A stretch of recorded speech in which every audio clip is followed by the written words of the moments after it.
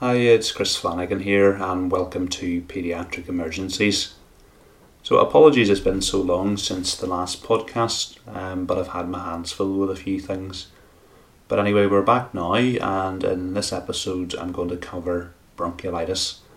And it's very timely at the moment because certainly in Northern Ireland the bronchiolitis season is starting to kick off, and over the last week or so we had a few babies admitted to the unit. So as bronchiolitis is very specific to children, it's not like the other conditions that I've dealt with where there's a few paediatric specific parts to it, but it's actually a condition that can affect adults as well.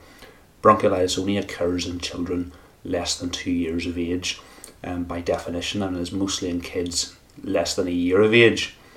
So I want to spend a little bit more time at the start going through what bronchiolitis actually is and how it's managed.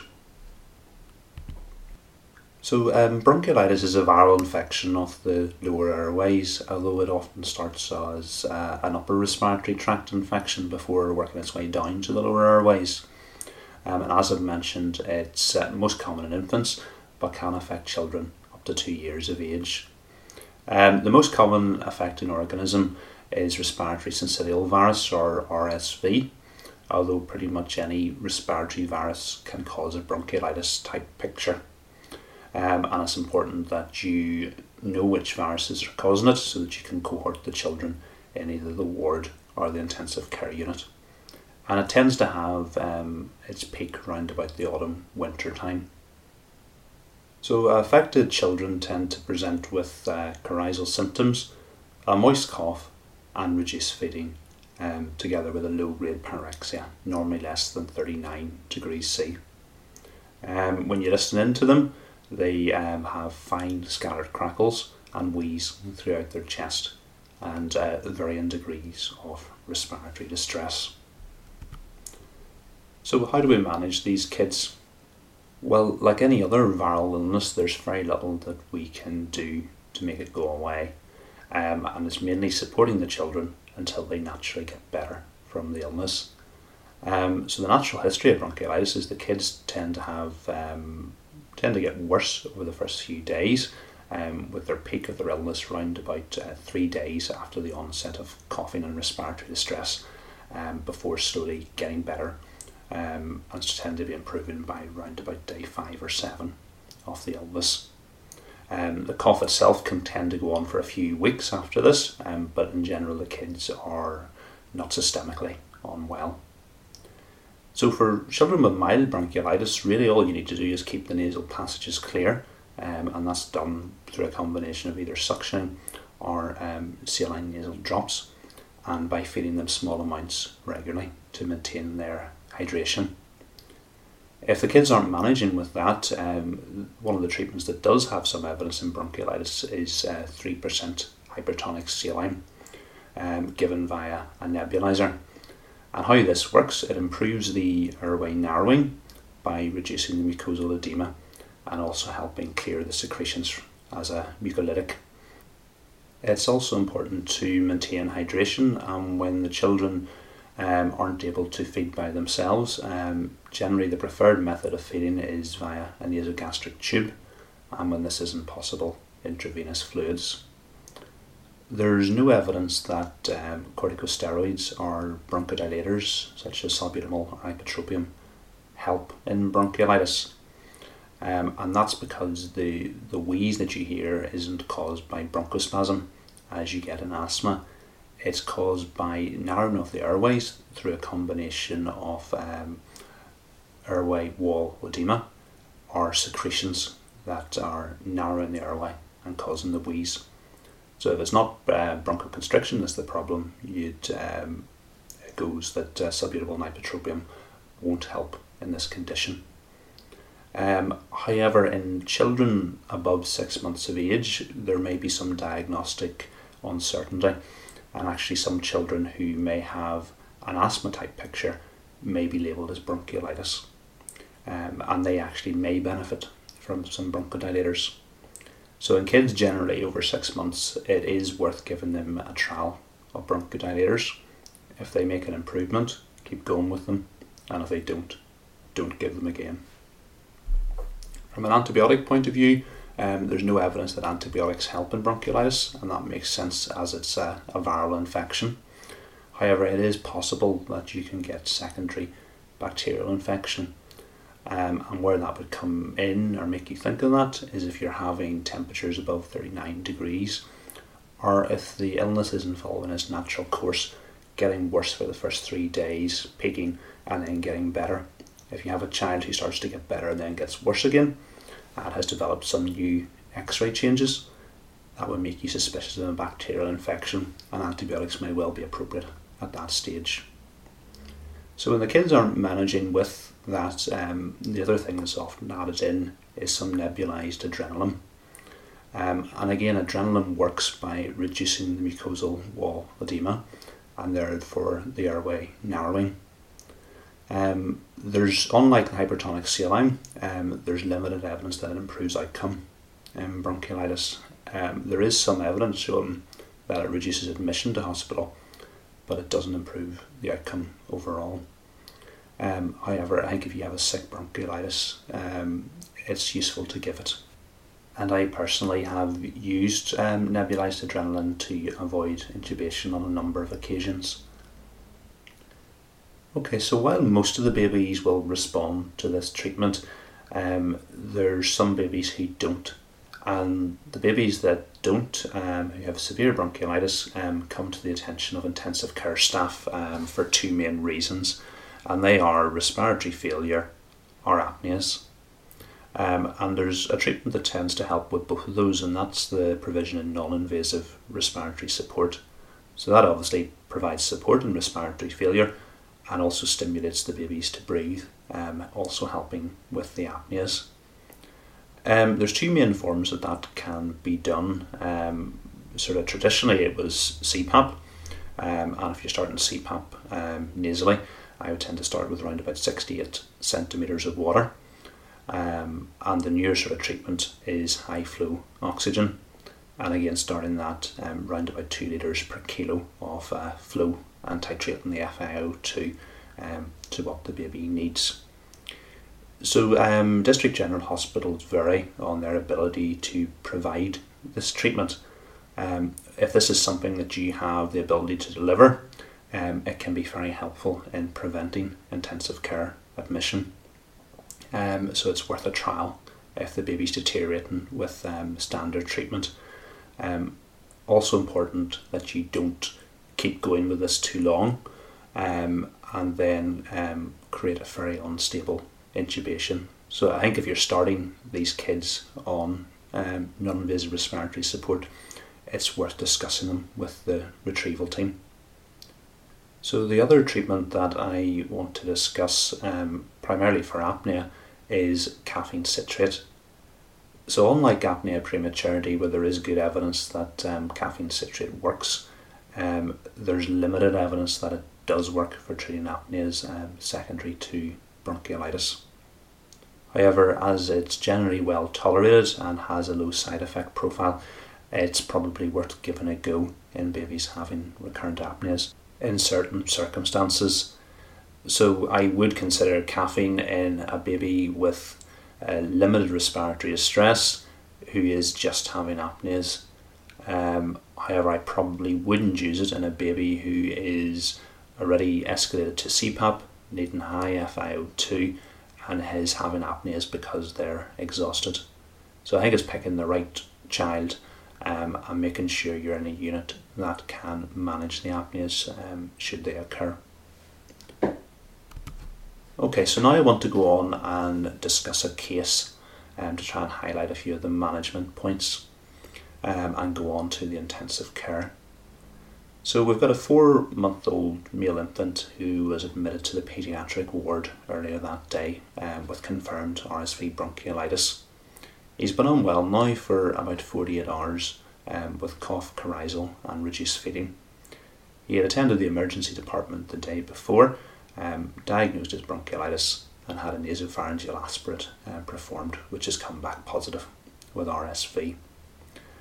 He developed respiratory distress this morning, and this has increased throughout the day.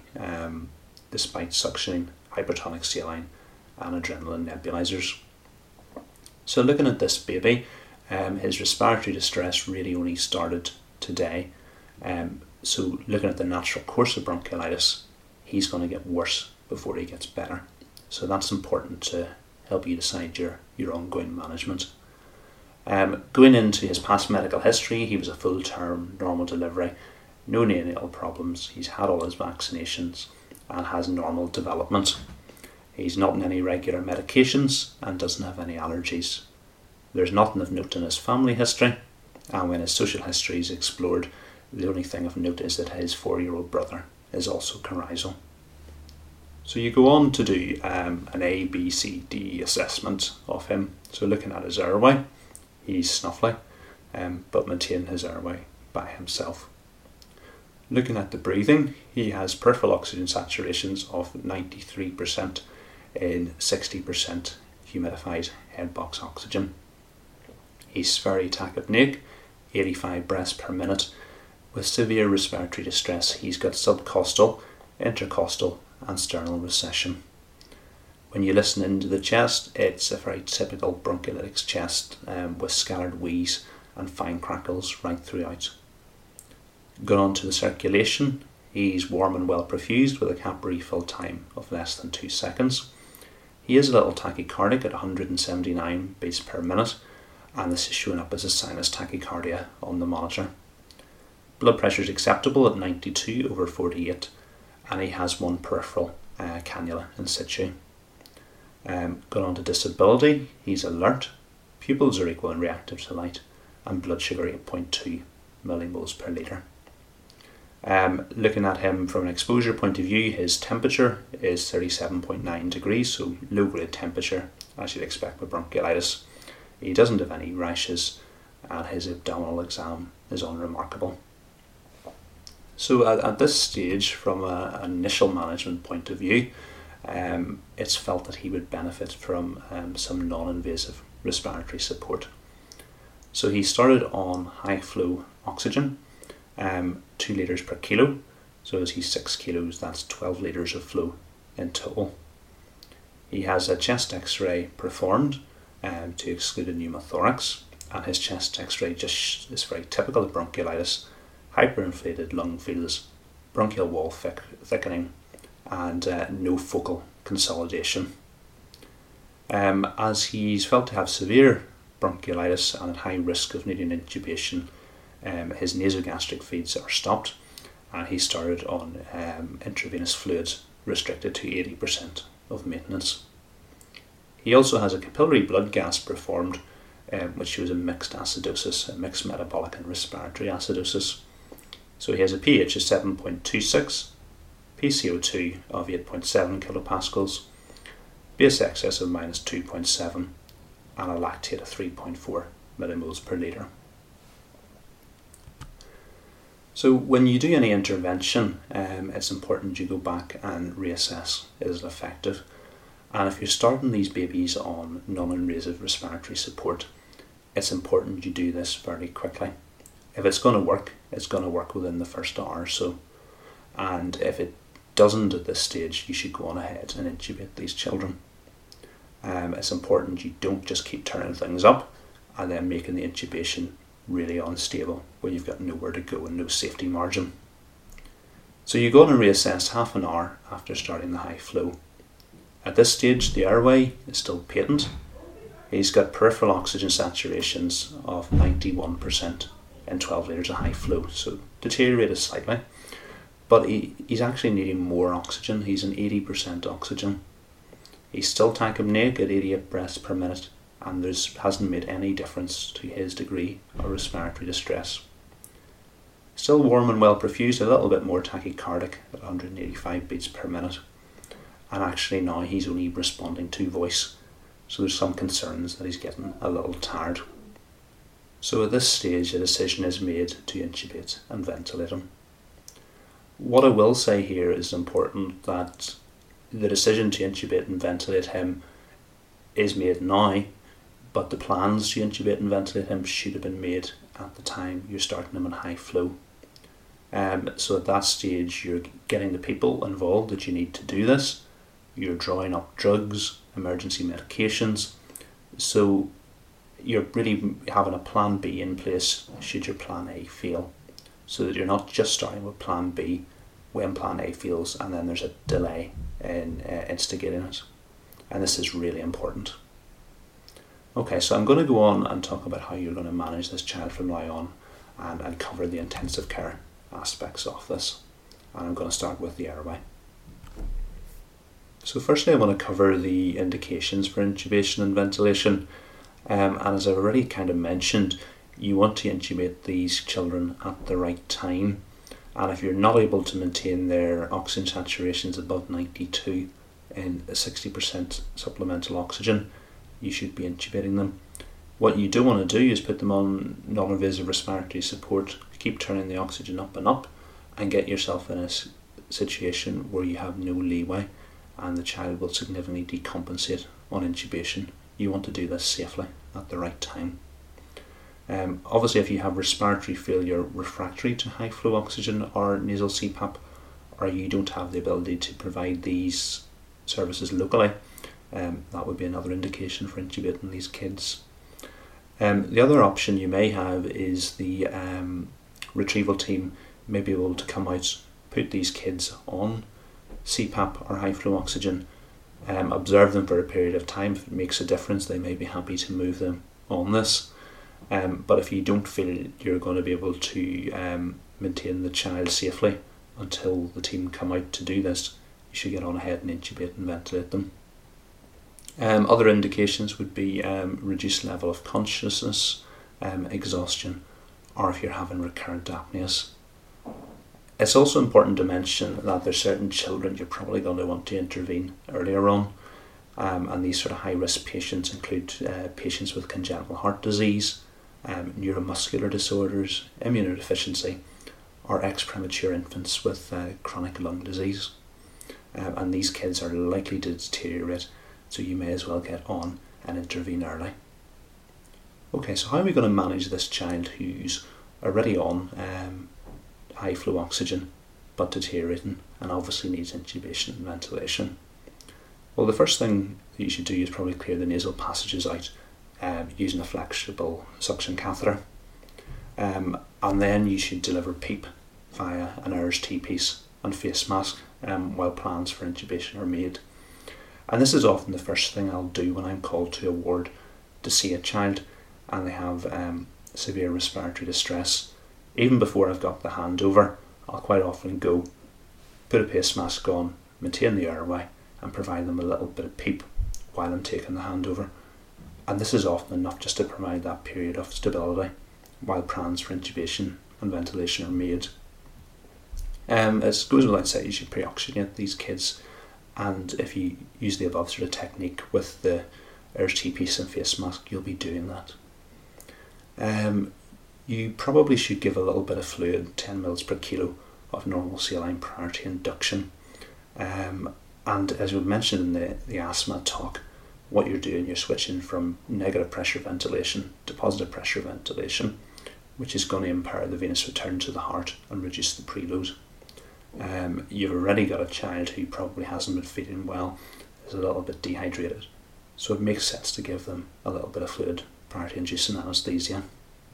Another important point is when you induce anaesthesia, it tends to be about the time these kids decompensate, and you're going to want to know about it. So have your blood pressure cuff cycling every minute, have additional fluid boluses and resuscitation drugs drawn up and prepared, and it's useful to have some push dose pressors. I use push dose adrenaline for every intubation in a critically ill child. Going on to your choice of induction agents and muscle relaxants, I'm going to sound a bit like a broken record, and I'm going to say use ketamine. There's almost no situation where I won't use ketamine in a sick child. It's the most stable drug to use. In these kids, a dose between 1 and 2 milligrams per kilogram, depending on how clamped out the child is. And from a muscle relaxant point of view, you've got a sick neonate who is going to likely bradycardia when you stick a laryngoscope down the back of their throat. So for me, avoiding succinylcholine makes perfect sense, and I'd much rather use a dose of rocuronium, a milligram per kilogram as an RSI dose. Yeah, it's going to take me an extra 10 seconds before I can intubate this child, but it's going to give me much more stable intubating conditions than succinylcholine. It's important that you have some prophylactic atropine either given or drawn up to give in the case of instability on induction. I don't routinely give all my kids prophylactic atropine, but if it's a really clapped out child, then I probably will, because I want the induction to go as stably as possible. Another really important point for these small children is that you can't do a classical RSI where you give your induction agent muscle relaxant and then you don't bag them during the apnea period while the muscle relaxant takes effect. If you do, these child's saturations will be in the 30s by the time you finish the apnea period. So you're going to have to do a modified rapid sequence where you bag these kids gently during that apnea period. And even with that and slick intubation, these neonates will frequently desaturate during the intubation attempts, even if it's slick in his first pass. So while you're bagging these kids gently with mask ventilation, as well as filling the lungs up, you'll also be filling up the stomach. And as the stomach fills up, it's going to splint the diaphragm and impair your ventilation. So before you start doing this, it's really important you have a nasogastric tube in situ, and you task one member of staff to aspirate that at the start, but also to continually aspirate that while you do face mask ventilation to prevent that stomach filling up and splinting the diaphragm. Okay, so going on to whether you should use a straight blade or a curved blade to intubate these children. Probably in most kids under 6 months of age, you're going to get a much better view with a straight blade than you will with a curved blade, and that's because of what the blades are designed to do. The straight blade is designed to lift the epiglottis out of the way. The curved blade is designed to go into the vallecula behind the epiglottis, and when you pull there, the epiglottis will move out of the way. The problem in small infants is the glossoepiglottic ligament, which connects the base of the tongue to the epiglottis, is quite lax. So that pressure applied with the tip of a curved blade in the vallecula doesn't lift the epiglottis out of the way to the same degree in an infant as it will do in an adult. So the view that you obtain will be inferior than if you had used a straight blade to lift the epiglottis directly out of the way. So I would probably use a straight blade up until at least 6 months of age, and from 6 months on consider using a curved blade. So what size of blade should you use? This is another common thing that people who are not used to intubating small babies use a blade that's too small. And I've certainly seen this recently when I went out to a child and they told me it was actually quite a difficult intubation. This was a 4 kilo baby, and it turned out they were using a Miller 00, which you would normally use to intubate a baby less than a kilo. So of course it's going to be a difficult intubation. And that's just from using the inappropriate equipment. So what I will say is you can always intubate with a blade that's too big, but you'll struggle to intubate if you use a blade that's too small. So I would recommend either using a Miller 1 or a Mach 2, and you should be able to intubate any baby with bronchiolitis using either of one of those two blades. So going on to the endotracheal tube size, I suppose the first thing to say is whether you should be using a cuffed or uncuffed tube. And what I'll do is I'll put a separate talk out on that in the next few weeks. I have a talk, I just need to put the audio to it. It depends on the type of endotracheal tube that you have, and actually there's only one endotracheal tube that's specifically designed for the pediatric airways. So if you're going to use a cuffed tube, and I probably would in these children, you would use a size 3 cuffed tubes for infants greater than 3 kilos up until 8 months of age, and a 3.5 cuffed tube for children between 8 months and under 2 years. If you're going to use an uncuffed tube, generally a size 3 for babies less than 2.5 kilos, A size 3.5 is about right, between 2.5 to 5 kilos. A size 4 tube, between 5 and 10 kilos. And for babies with bronchiolitis over 10 kilos, a 4.5 uncuffed tube should be about right. It's also important to know how far you should put the tube in. For neonates, there's a useful formula where you just add their weight to 6 to give you the distance of insertion for an oral tube, and you add their weight to 7 for distance of insertion with a nasal tube. So for a 3 kilo neonate, it would be 9 centimetres at the lips or 10 centimetres at the nose. For older infants, the formula is a little bit more complicated. For an oral tube, you take their weight in kilos, divide it by 2 and add 8 to it. And for a nasal tube, their weight in kilos, divided by 2 and add 9. So I have all these formulas in the Paediatric Emergencies app, so that will take the thinking out of that for you. And again, the tube sizing is in there as well. So just another couple of useful points to mention during the intubation. So it's useful just to keep the head in the neutral position. If you're using a straight blade, obviously go in and lift the epiglottis. If you're using a curved blade, go into the vallecula and lift. If you're not used to using a straight blade and you're struggling to lift the epiglottis, you can also just go into the vallecula with a straight blade, and most of the time you're able to get a reasonable view. If you don't have a view that will allow you to intubate the child at this stage, normally a bit of external laryngeal manipulation will turn that view into one that will allow you to intubate the child. And this is a really important point, particularly in those small infants, where external laryngeal manipulation, whereby the intubator uses their free hand to manipulate the larynx into a position that improves the view, and then gets the assistant to take over that pressure while they pass the tube, can significantly improve the view. And particularly if you don't, with that straight blade, if you don't quite have the epiglottis lifted and you're in the vallecula and you've got a grade 2 view, it's very easy to turn that into a grade 1 view just by a little bit of external laryngeal manipulation. Okay, so I want to go on and talk about the breathing now. And the next point I want to make is probably one of the most important points in this podcast. So you've just intubated this child, their chest is absolutely full of secretions. You've now got a passage down into the lungs, you've got a way of getting those secretions out. So the first thing you should do after you've intubated the child and secured the tube is actually some suction down that tube and try and clear those secretions out. Quite often what I'll do once I've cleared the tube is I'll do initially some suctioning, put some saline down the tube, do some saline bagging and a little bit of chest physio prior to putting the child on the ventilator. And it just makes sense to do this rather than putting that child straight onto the ventilator with their chest full of secretions. But this is quite commonly what happens to these children, that people don't think about doing this or understand the importance of doing this. So like I say, this is one of the most important points. Immediately after intubating this child and securing the tube, suction the tube and clear the secretions from the chest. Going on to setting up the ventilator, it's pretty much standard settings like I've described before. So I would use an ITE ratio of 1 to 2. From a peak point of view, most of these kids start in about 5 or 6 centimetres of water.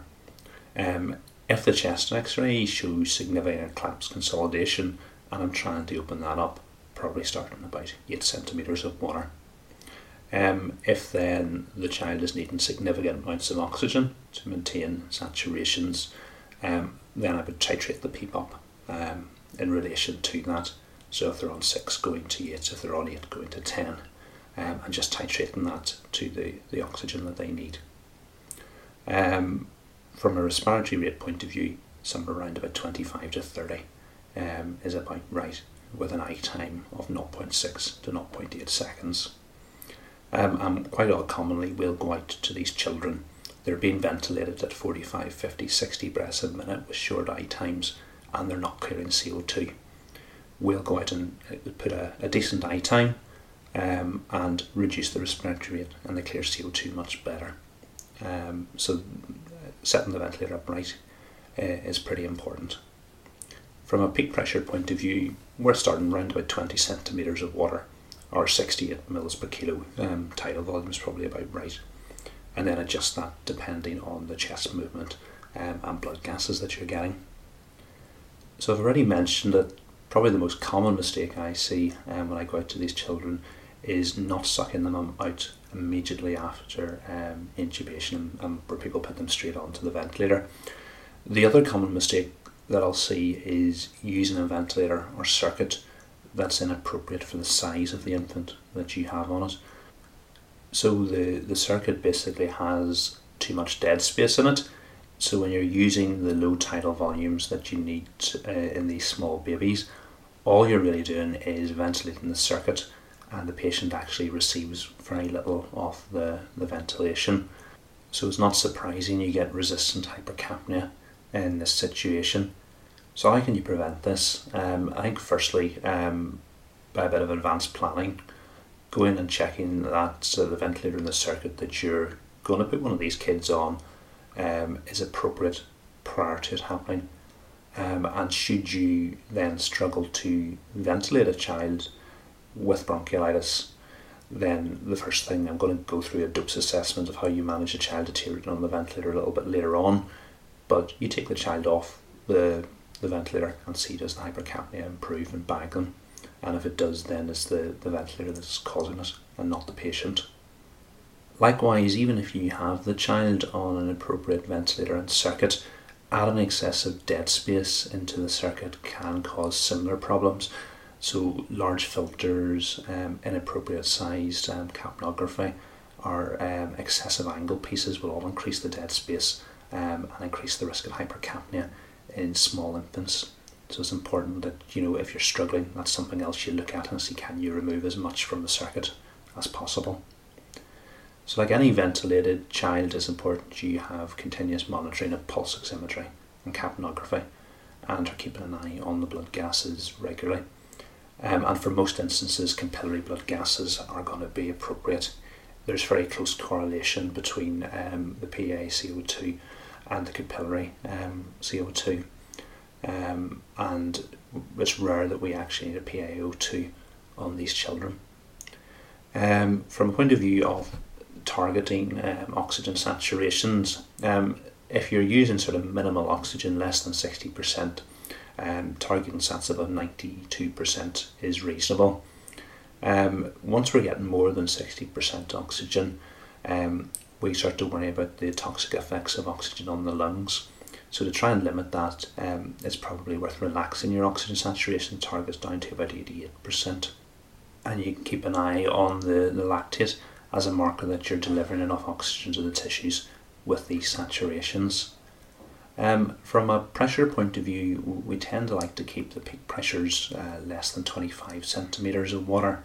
And if we're sort of approaching those sort of numbers, we'll try and relax the blood gas targets to maintain a pH greater than 7.25. If your sort of pressure's in the low 20s, then it's reasonable to target a pH of 7.35. Other things from a ventilation point of view, if you are struggling and you've got a child who's greater than 6 months of age, you might want to consider a trial of bronchodilators. Is this an asthma rather than a bronchiolitis? Again, like any ventilated child, you should have a chest x-ray to confirm their endotracheal tube position. And your typical chest x-ray findings in bronchiolitis are hyperinflation and bronchial wall thickening. Okay, so moving on to the circulation. From an access point of view, for transferring any child, they're going to need 2 peripheral cannula in situ. However, for most kids with bronchiolitis, you don't need an arterial line or a central line. And these should generally only be inserted if access is difficult or the child is hemodynamically unstable. It is important that you continuously monitor the ECG and that you have the non-invasive blood pressure cycling every 5 minutes in the absence of an arterial line. Going on to disability, from a sedation point of view, morphine works well for most of these babies, and I would tend to start around about 20 mics per kilo per hour of morphine with a range of 10 to 60 mics per kilo per hour. I try to avoid midazolam, particularly in babies less than 3 months of age, where I can, because I tend to find that it accumulates if it's given for a period of days. However, if you need to add it in, that's fine, starting somewhere between 1 to 4 mics per kilo per minute, obviously using a low dose as possible. For transfer, it's probably worth keeping these babies muscle relaxed, using whatever choice of non-depolarizing muscle relaxant you want to. If you do have a child with possible asthma, obviously avoiding natriuretic due to its histamine release. It's important you also keep an eye on the blood sugars regularly and assess the pupillary reflexes regularly as well. Going on to sepsis, when you do that initial suction down the endotracheal tube, if you can, try and keep some of those secretions and send them off for bacteriology and virology. Assuming you don't already have any virology sent on that child previously. Whenever the child gets to PICU, we'll quite often do a blind bronchoalveolar lavage to try and obtain secretions, which will help us decide about antibiotics, and if antibiotics have been started, about whether we can stop them or not safely. If the chest x-ray does show signs of consolidation, or if the history is slightly out of keeping with bronchiolitis, like we mentioned earlier, there's some atypical features that may make you think of a secondary bacterial infection, it's probably reasonable to add in some antibiotics until you get the results of those secretions or BAL back again. And for community-acquired sepsis, coamoxiclav would be reasonable.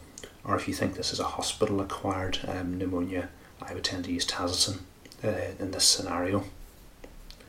The other thing to think about is pertussis in these babies. So if there, for example, there's spasms of coughing and there's lymphocytosis, then it would be reasonable to check for pertussis, but also cover the baby with intravenous clarithromycin, 7.5 milligrams per kilogram, while you're waiting the results of that test. And it goes without saying, if you have any concerns of sepsis, for example temperatures above 39, hemodynamic instability, that you should cover the child as if they're septic, and you can see the sepsis talk for advice and antibiotics there. Going on to the renal system, these children should all receive restricted intravenous fluids, and whatever restriction you use should depend on your local policy, which tends to vary from 2/3 of maintenance to 80% of maintenance. And the reason for that is that all these children are at risk of syndrome of inappropriate ADH. So going back in the past, whenever you injured yourself or were unwell and weren't able to drink, your body responded by releasing ADH, so you hung on to fluid. At that time, that was a completely appropriate response. Now we've got intravenous cannula and fluids. It's called an inappropriate response because we don't need that anymore. So these children, they don't need 100% of maintenance. As well as this, you've got an endotracheal tube in, you're warming and humidifying the gases, so their insensible losses are much less. So all children really should be restricted. So what fluid should you use? Like I mentioned, all these kids are at risk of SIADH and free water retention, so you should use isotonic fluids as the risk of hyponatremia. So your fluid should initially start with normal saline, combined with either 5 or 10% dextrose. I would probably use 10% dextrose in neonates, and once you're probably with that month age, start with 5% dextrose, and keep an eye on the blood sugars and adjust the dextrose concentration depending on the trend in blood sugars. And you should obviously add in some potassium as and when it's required, and your initial blood gas will help you decide how much potassium to add to the bag. Important to say as well, you don't normally need to catheterize these children. They'll often pass urine without any difficulty, and a catheterization should be reserved for urinary retention. So every intervention you do to these children is associated with risk of harm. So for example, central line insertion is associated with risk of infection and clots, arterial line insertion with risk of ischemic injury to the limb, and urinary catheterization associated with a risk of trauma and infection. So you should really be thinking before you stick any line or tube into these children, do I have a good reason for doing it? and only proceed if you do. Okay, going on to the gastrointestinal system, you should already have your nasogastric tube in situ. As I've mentioned, it's important during the induction, but it's also important that you make sure you've aspirated all air from it, which is this will splint the diaphragm, and then leave it on free drainage. Looking at the labs and electrolytes, routine bloods, full blood picture is important, particularly if you're worried about pertussis, looking to see is there lymphocytosis. UNE from an hydration point of view, CRP as a septic marker, and like any sick child they should have a blood gas and a lactate taken. It's important if you're going to start antibiotics that you send blood cultures where possible before starting the antibiotics, provided it doesn't result in a significant delay in the antibiotic administration. And you should also send secretions off for bacteriology and virology, as we've mentioned. Okay, so I want to go on and cover a few of the drugs that we're using now in a little bit more detail. So the hypertonic saline nebulizers is the first thing that I want to... So the first drug I want to look at is hypertonic saline 3%. So hypertonic saline, as I already mentioned, has two main functions in bronchiolitis. It acts as a mucolytic by loosening up thick, sticky secretions which are blocking the airway and helping you mobilise them. The other thing it does is it helps reduce mucosal edema, which causes narrowing of the airways and obstruction to flow. One of the problems with administering hypertonic saline is that it can temporarily irritate the airways and cause bronchospasm. And it's been shown that if you administer it along with a bronchodilator, it can help prevent this. So in somebody less than 6 months of age, giving it along with a little bit of adrenaline. Somebody over 6 months of age, you could give it with some salbutamol. The dose tends to be around about 4 mils of the 3% hypertonic saline, regardless of age and weight, and that's given via an oxygen-driven nebulizer, and that dose can be repeated every 6 to 8 hours as required. Looking at the adrenaline nebulizer, it also works by reducing mucosal edema and therefore reducing any restriction to airway flow. It also, if there is any bronchospasm, it does have beta effects in the airways, so it will help treat this. And actually, prior to salbutamol, adrenaline was used to treat asthma. So if you do have a child that may have some asthmatic features, it's also going to help with this as well. The dose that we tend to use in bronchiolitis is 2 milligrams per dose, which works out as 2 mils of adrenaline, 1 in 1,000.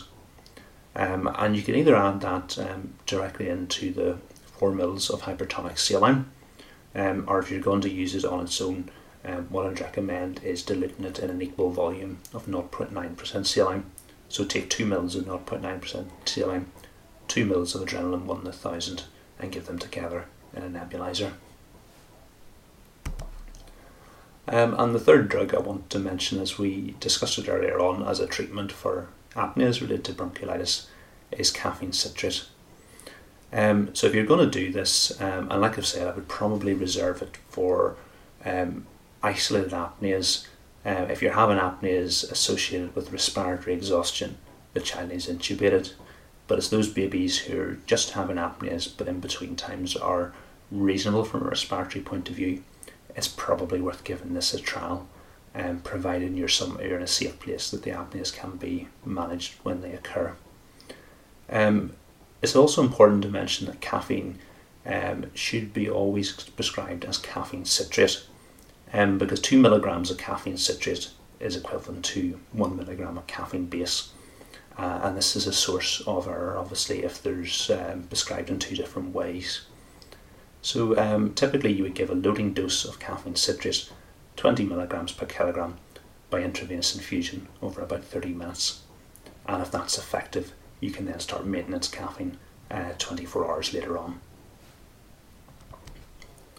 So finally, I want to deal a little bit with refractory bronchiolitis. So what do? You've intubated this child, you've put them on a ventilator, but you're still struggling to oxygenate or ventilate them. So what should you do? Well, I think there's two things that you should do simultaneously. The first thing you should do with any child deteriorating on the ventilator is a dose assessment, which I'm going to cover here in a little bit of detail how you go about doing that. And the other important thing is you should discuss the child urgently with the retrieval team. We can only help you if we know you're having problems. So if you don't let the retrieval team know, we can't provide any advice. And often a lot of these problems are things that we see time and time again. For example, putting the child on an adult circuit, and the simple thing of just taking them off the ventilator will fix the problem. Okay, so for a DOPES assessment, so what does DOPES stand for? It helps you just remember the things you need to look at when you've got a child deteriorating on the ventilator. So D stands for displaced endotracheal tube, O for obstructed endotracheal tube, P for pneumothorax, E for equipment failure, and S for stacked breaths or stomach, and that's the stomach splinting the diaphragm. So I'm going to go through how you would look at each of these in a bit of detail. So for a displaced endotracheal tube, so the endotracheal tube can either be displaced out of the trachea, so it's now either in the pharynx or into the esophagus. So how would you pick that up? Well, there'd be an obvious leak when you go to the patient. Your end tidal CO2 wouldn't be reading, or when you bag the patient, there's no air entry. Other places that it can go, and it's a bit harder to detect, is that the tube actually migrates inwards. So it's either into the right main bronchus or up against the carina, and that can cause you just as much problem. So it'd be important as well as that you have a look and see where is the tube at the lips. Has it moved in or moved out? From where you originally secured it, and that's going to help you pick up that problem. If you haven't x-rayed it already, you should get an urgent chest x-ray to confirm the position of that tube. Looking at an obstructive tube, how are you going to detect that? I think, can I get a suction catheter down the tube? What does it feel like to bag the patient? Is it really stiff to get that air in, and there's a prolonged expiration as that air struggles to get out of the chest? Have I got a CO2 trace? A completely blocked tube, you won't have a CO2 trace. Looking at a pneumothorax, the quickest and easiest way to pick up a pneumothorax is to pop an ultrasound probe on the chest. If you've got pleural sliding over the most anterior part of the chest, there's no pneumothorax. And what I'll do, I'll link to a video in the show notes which shows you how to do that. Barring the equipment and the skills to do that, the easiest way is just to do a chest x-ray, which you probably should be doing anyway to look at other things in any child that's deteriorating on a ventilator. From an equipment failure point of view, to take the patient off the ventilator, bag them, and that way you've ruled out a problem with the ventilator. Looking at stacked breaths, I cover that a little bit in the asthma talk, and that tends to occur in a patient where you've got bronchospasm and prolonged expiration. So the patient needs a long expiratory time to get air out of the chest. The ventilator hasn't been set up to allow for that, so before the patient has finished expiring, another breath comes along. So as time goes on, more and more air is trapped in the lungs, and you get a reduced venous return to the heart in a situation similar to what you would get with a tension pneumothorax. So the treatment for that is just taking the patient off the ventilator and leaving them with the endotracheal tube. With stacked breaths, you'll hear a big hiss from the endotracheal tube, and the problem will resolve quite quickly. The other thing we've already mentioned a little bit round about the induction period is that a full stomach can splint the diaphragm, so aspirate the nasogastric tube as part of your DOPES assessment. One of the things not in the DOPES assessment that's also important to look at when a kid's deteriorating on the ventilator is the patient fighting the ventilator. Even if they're not fighting it, having their own sort of muscular tone can sometimes interfere with the ventilator doing its work. So one of the first things I will do is take the patient out of the problem as well by giving him a bolus of sedation and of muscle relaxant. Okay, so the whole DOPES assessment really should only take you a couple of minutes to do.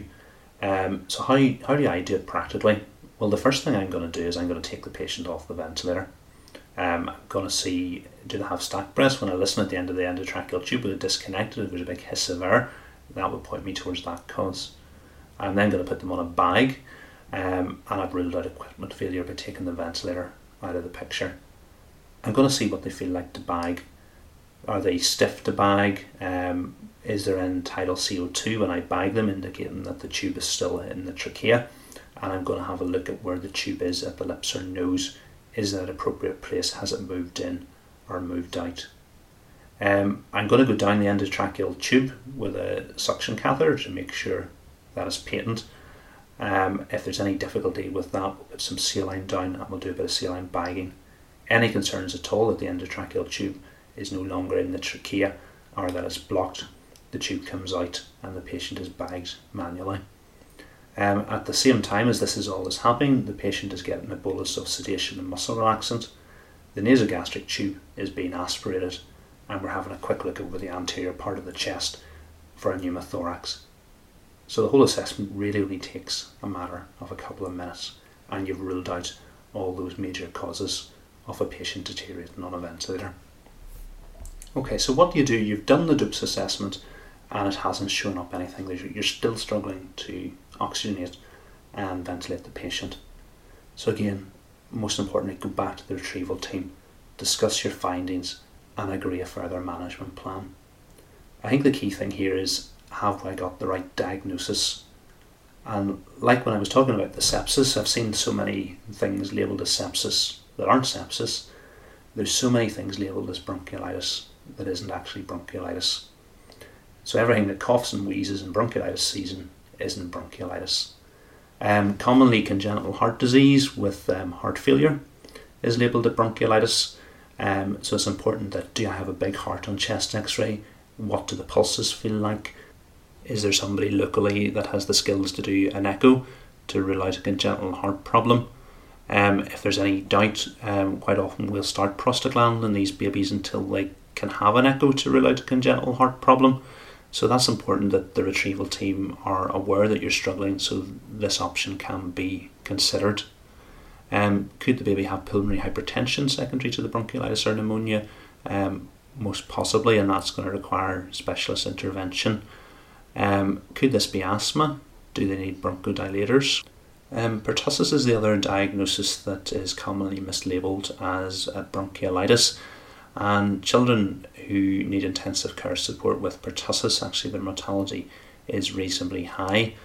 The problem in pertussis is you get such a high leukocytosis that causes the blood to become very viscous and you get impaired flow in the pulmonary vessels.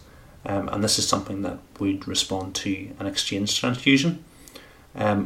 But if you're only going to do that if you make the correct diagnosis.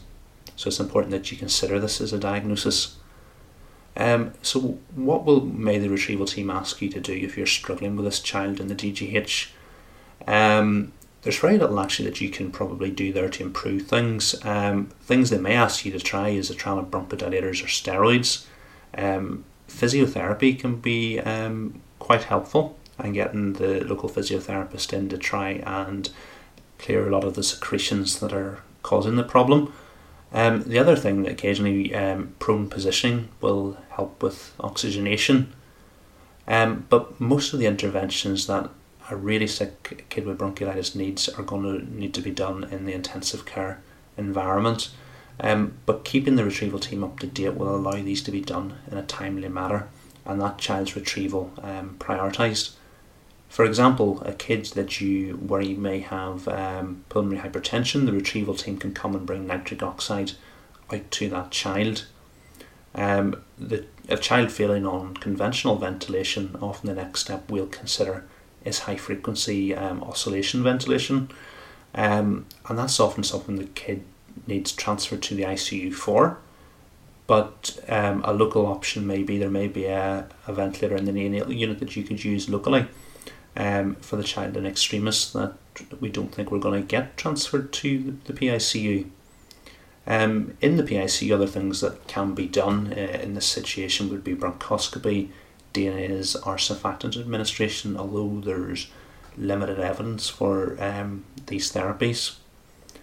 And for the child that you can't oxygenate or ventilate by any means, extracorporeal life support is always an option that needs to be considered early, and keeping the retrieval team informed of where you are allows that to be considered in a timely manner. Okay, so that was a quick run through bronchiolitis. I hope you found it useful, and I'll try and not leave it as long before I get another episode out there. Thanks for listening.